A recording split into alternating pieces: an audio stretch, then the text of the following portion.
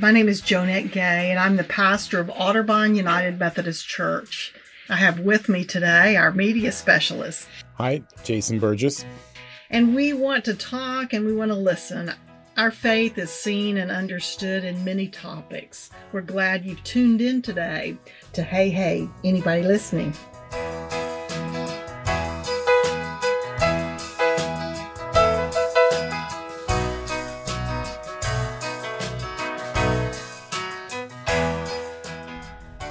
Hi, Chris. Hi, how are you doing? I'm doing well. Is this where I tell you about who I am? Yeah. I think everybody would like to hear a little bit about. So my name is Chris Eden. I am an ordained elder in the United Methodist Church. I'm on a voluntary leave. We moved our family to Lancaster City almost 2 years ago. So I am available, and Pastor Jonette needed some help, so here I am. Oh, well, it's good to have you here. It's good to have you here in Lancaster. I know I enjoy the city, so... I do too. We're right down by that restaurant, Luca. Oh, well, that's a good place to be. It's not bad. We're a couple of houses down from there, and we don't get to go in, but it's nice. It's very nice. I hear it's pretty busy over there. It is very busy. You do not get reservations there easily. You said you moved here to Lancaster. Were you pastoring somewhere before? Yeah, I came to Pennsylvania in 2008. I grew up in Wichita, Kansas. All right. We moved the family here for seminary in 2008 up at Lancaster Theological Seminary. Moved into a row home for seminary families. There used to be a row of them on Pine Street. There were 5 or 7 of them, and so seminary families, folks with kids, would be offered those homes. And so we moved in there in 2008 and enjoyed living in the area, studied my heart out, and graduated in 3 years. And then the bishop assigned me to Beams United Methodist in Willow Street. All right. I served there for 7 years, and then they sent me to Memorial Church in Corryville. Served there for 5 years, and then I put in for a voluntary leave of absence so I could move the family to Lancaster. And I guess I should say, prior to all of that, I was an intern at Covenant United Methodist in their their children's program and their young adult program. Mm-hmm. Yeah. So I'm assuming that you came to know Jonette somewhere in that, or how did you come to know Otterbein? I don't remember when I met Jonette for the first time. It might have been when she reached out asking for some help for her sabbatical. I think that might have been the first time I talked to her. Oh, well, nice. Yeah. Hope you enjoy the congregation here. I'm looking forward to it. Yeah. I'm looking forward to it. And to give her a break, I love it. That's what we should be doing. Mm-hmm. Yes. Pastors need a break too. They do. And I feel bad. I sent her a text message while she was away, and I was like, "Oh no!" I'm sure she thought nothing of it. Yeah. I hope she did. Yeah. Is there something you'd like to tell us about? Maybe that might reinforce your sermon coming up this week. I decided of Jesus' ministry. Mm-hmm. This is the first major teaching that we have coming from the mountain.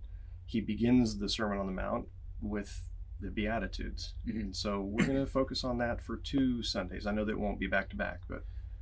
So maybe somebody's not familiar with the term Beatitudes? Yeah, Beatitudes. The Beatitudes are from Matthew 5. They are the opening verses of Matthew 5, where Jesus up the side of a mountain, and he sits them down, and then he proceeds to teach. They're found in Matthew, and I think they're also found in Luke, but in a different form. I think it's called the Sermon on the Plain there, and I think they appear there. But in Matthew's gospel, it's the most commonly, known version. Blessed are the poor, blessed are the meek, blessed are the peacemakers. He goes through a bunch of them. Mm-hmm. And this is sort of him setting up the disciples to an understanding of what his ministry is there. I think it's a good way. That's a good way to say it. That's a good way to say it, because he is starting at the beginning with, this is what the kingdom of God looks like. The blessed are these people. Mm-hmm. which is very different from what blessed looks like in real life. Sure. In our everyday life, when we say, oh, I was blessed too, often it's, I was blessed to see my kids for Christmas, or I was blessed with this new job, or I was blessed with this or that. And those are not the kinds of blessings that he's talking about. Mm-hmm. Or blessed with riches, blessed with a new position of authority in community. Like, those are the kinds of things we think of as blessings. Sure. And He doesn't even name the birth of children. You know, we think of this child as a blessing, as birth. He doesn't name that. That's not, the kingdom of heaven is something different. Sure, I'm sure that means a lot to people at that time. People were making money, and the Romans were leading things and extracting money, blessing people, if you will, with positions of power, or just positions at all. There were. It's odd how politics and everything are always sort of still the same. And it never stops. It never stops. Yeah. Power works the same in every century. And people work, I think, the same in every century. We fool ourselves if we think otherwise. Mm-hmm. We are capable of the same evils and the same goodness as our forebears from centuries ago. And the systems are capable of the same. It's funny. I started watching Ken Burns' film, the Roosevelts, and at the same time that I was starting to watch it, Jonette was recording her fireside chat. I don't know if you... No, I didn't know that. Yeah. Our previous episode was... So I thought that was really very interesting, but it's a long series, and I'm like, oh, this is also very similar to what is going on now, but it was something sort of different about it, where I don't know, we have a party who's wants to have some more sort of authoritarian power. Here Roosevelt was kind of that same thing, but all of his goals were very centered on people's needs. You know, Roosevelt's an interesting cat, because he, in his own way, was divisive and flawed. Mm-hmm. Oh my goodness, flawed in many ways. Mm-hmm. But he was at the center of a movement, a change in politics that we've been dealing with ever since. Yeah, and his presence is still here. Yeah, I feel like I really gained an understanding of how the political system changed from post Civil War to now with watching this. I remember growing up in Kansas. I think we were studying Roosevelt. It must have been middle school, maybe it was high school, but I think it was middle school, and I was just enraptured by the changes that were happening that he was bringing about, or at least that the people that were in power around him were bringing about. And I was talking to my grandmother some evening about how great he was, and she said, "Oh, he's a charlatan. He's a con man." I mean, she just berated everything that he did, and I think that's when I first learned maybe the complexity of politics and perception of politicians. It was interesting to be kind of slapped with that. You know, I was so optimistic and so excited about him, and she just was not. Well, I was thinking just now, this scene from a show, I think it's called Good Omen. Terry Pratchett, I think, wrote it. There's an angel, there's a demon, and they have a friendship that has kind of happened over the millennia before Christ's birth even. And there's this scene in the very first episode where you see Jesus talking on a raised hill, and there's all these people that are listening, but the angel and the demon can't hear him. They're kind of back in the crowd a bit, and I think one of them says, well, why are people so upset? And the angel said, well, he said that we should love one another, and the demon said, oh yeah, that'll get it, you know. And it's all perception. I don't know how's any of that related to, I guess, to the Beatitudes. Anything you got something? So try this. Imagine you are not necessarily friendly to his message. You haven't heard it before. Some friend of yours brought you there. You're not quite sure. As these things happen, you know, someone says, oh, this so-and-so's coming to speak, you got to come. And you're like, all right, I'll go. And you encounter first a person that you can barely hear, but second, everyone around him is listening intently. I wonder if part of that is just seeing everyone around him getting a message that is different, and it causes you to experience it differently. Some of the things he's saying are blessed are the mourning people are not blessed. I mean, mourning people are hurting, and they don't know when it's going to end. And the kind of mourning that he's talking about could be the mourning of death, or it could be the mourning of not having connection with God. It could be a mourning of having lost your kingdom to various empires that have taken over. It could be various kinds of mourning. But to hear the words, the mourning are blessed, what does it take for you to move from cynicism to, yeah, I think that's right? That little piece of the soul or the mind really intrigues me. What is it that changes a person? Yeah, it's unpredictable. And, it is.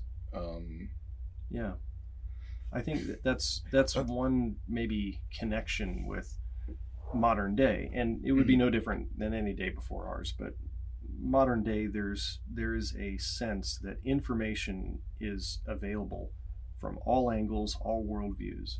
So what makes yours unique? And we as Christians have this person in Christ that we say is the center of our worldview, that his worldview is the one that we want to make ours. It's the kingdom of heaven. Is we want that worldview, that kingdom, to come. And I think one of the difficulties that we have as Christians is relating that to all of the messages that are coming around us, and the people that are saying those messages.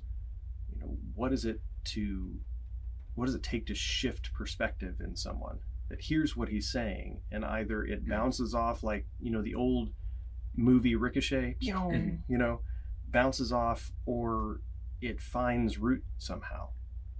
I think that is one of the unique problems that Christianity has to deal with, is how do we connect that? It's a unique problem for everyone, I think, in our current day too. Something about the Roosevelts, when I was watching it, was with the fireside chat, was here all of a sudden everyone is hearing this one story all at the same time, and when you walk out after listening to that story and talk to your neighbor, you're instantly in a conversation about what you just heard. And that conversation is shared, I don't know, that sort of intimacy, that first time that people are getting that kind of intimate relationship with their radio, for instance, where before, I know in the show they were saying, politicians always were speaking at a mic in a huge crowd. Now all of a sudden people were able to listen in the comfort of their home and be vulnerable. I guess it's the vulnerability that sort of precedes that ability to connect with something that you weren't, I don't know, to like hear this, to be one of those people listening all of a sudden in the crowd, rather than being suspicious of whatever it is that's in front of you. To be able to hear the speaker as being fellow, as being human, someone you can connect with, which that gets into Christology and a Trinitarian understanding of Jesus, and there's all kinds of theological roads you can go with that, but that humanness of Christ would be necessary for connection. It's interesting. I'm going to be talking to Greg after this. Greg, who will be preaching this Sunday. He's filling in the other times, and he did last week's sermon, and he mentioned that he was saying to everybody, "You are the Son of God. We're all children of God." And I often think, when you're telling the story about Jesus, people don't consider the humanness of this person's interaction in the world, and always isolate him as if he's the Son of God and there's no other children, and there's something just miraculously more inherently better about him, no matter what. But he is a human in this time when he's preaching, and of course he has some kind of human flaws. There, you can't you can't You be better human. be careful there. You can't say flaws. Not Well, about Jesus. I just mean like you can't be human and not get sweat on your brow. Exactly. Yeah. And you can't be human and not have a stomach ache. Yeah. That's going to cause some inconsistency with whatever it is that's coming through your body. Yeah. To express yourself. So Yeah, you can't be human without having questions. Yeah. Genuinely being curious about what's going on around you. And thankfully, in Jesus's case, we have a bunch of questions that he asked. But yeah, without that, I don't know how anyone connects to Christ. Whatever they're connecting to is not him. Without his humanity, then what they're left connecting to is some spiritualized version of him. And that's dangerous. Or an sort of idealized version and trying to place it into their human self. Their own spiritualization. Yeah. Their own idealized version. Yeah. I've talked to viewers before about how I was or suffered a drug addiction, and in the midst of that, I had this sort of spiritual understanding that there was sort of two of me. One is the body that is physically alive and here, and I understood it because that physicality needed the drugs. What it was. It wasn't mentally, no matter what I thought about it, I didn't have any control over it. And it made me to start realizing, all right, there's a spiritual me that wants, and there's a physical me that wants, and I have to identify the two in order to know, I need to use the bathroom. That's why I'm having a little trouble here. That's why I'm feeling this way. Yeah. Or I'm dehydrated, and I think a lot of people don't make that distinction between what is a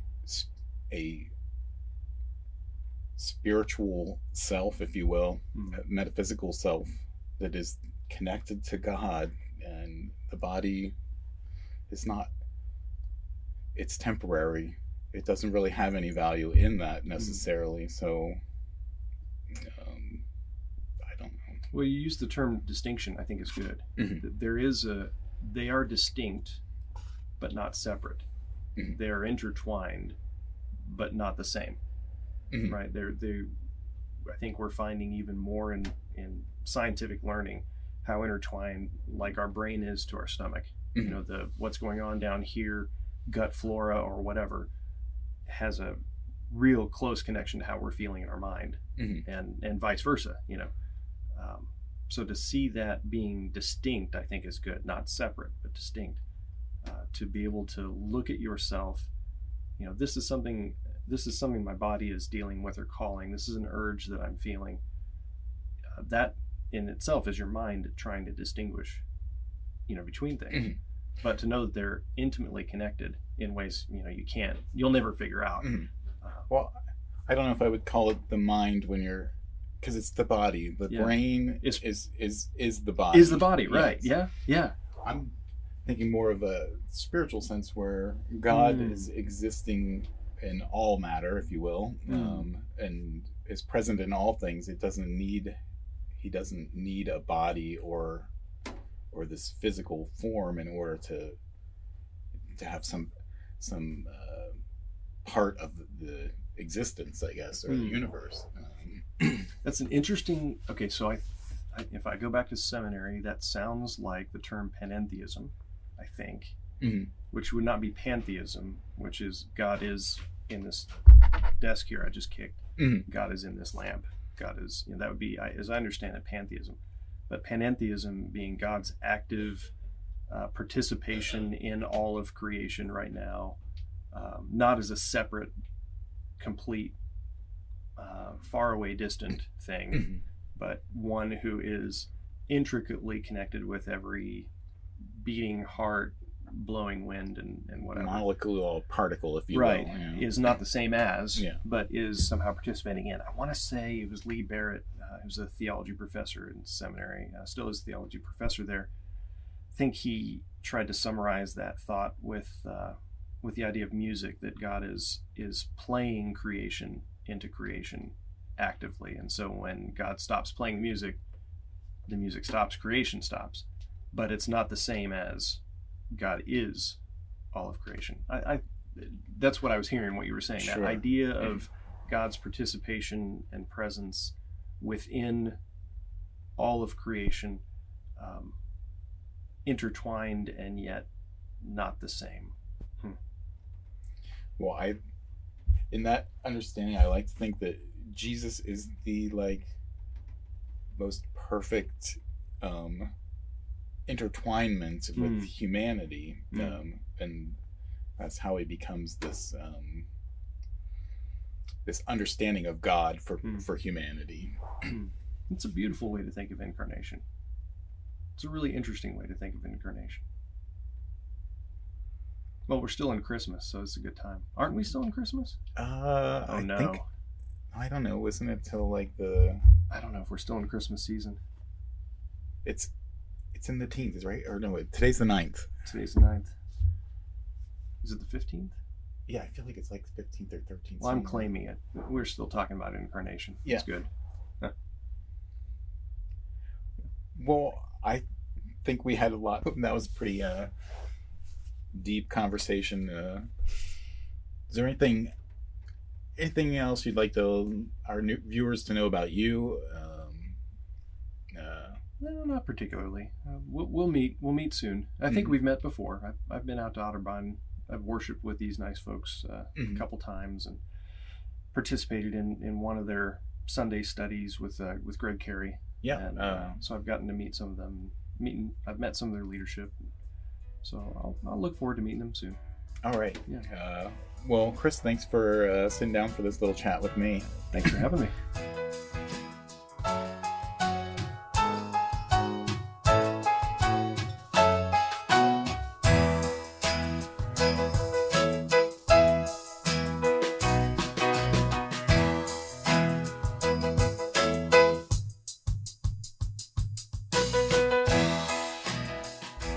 So glad you were with us today, and I hope you'll tune in again as we listen to one another.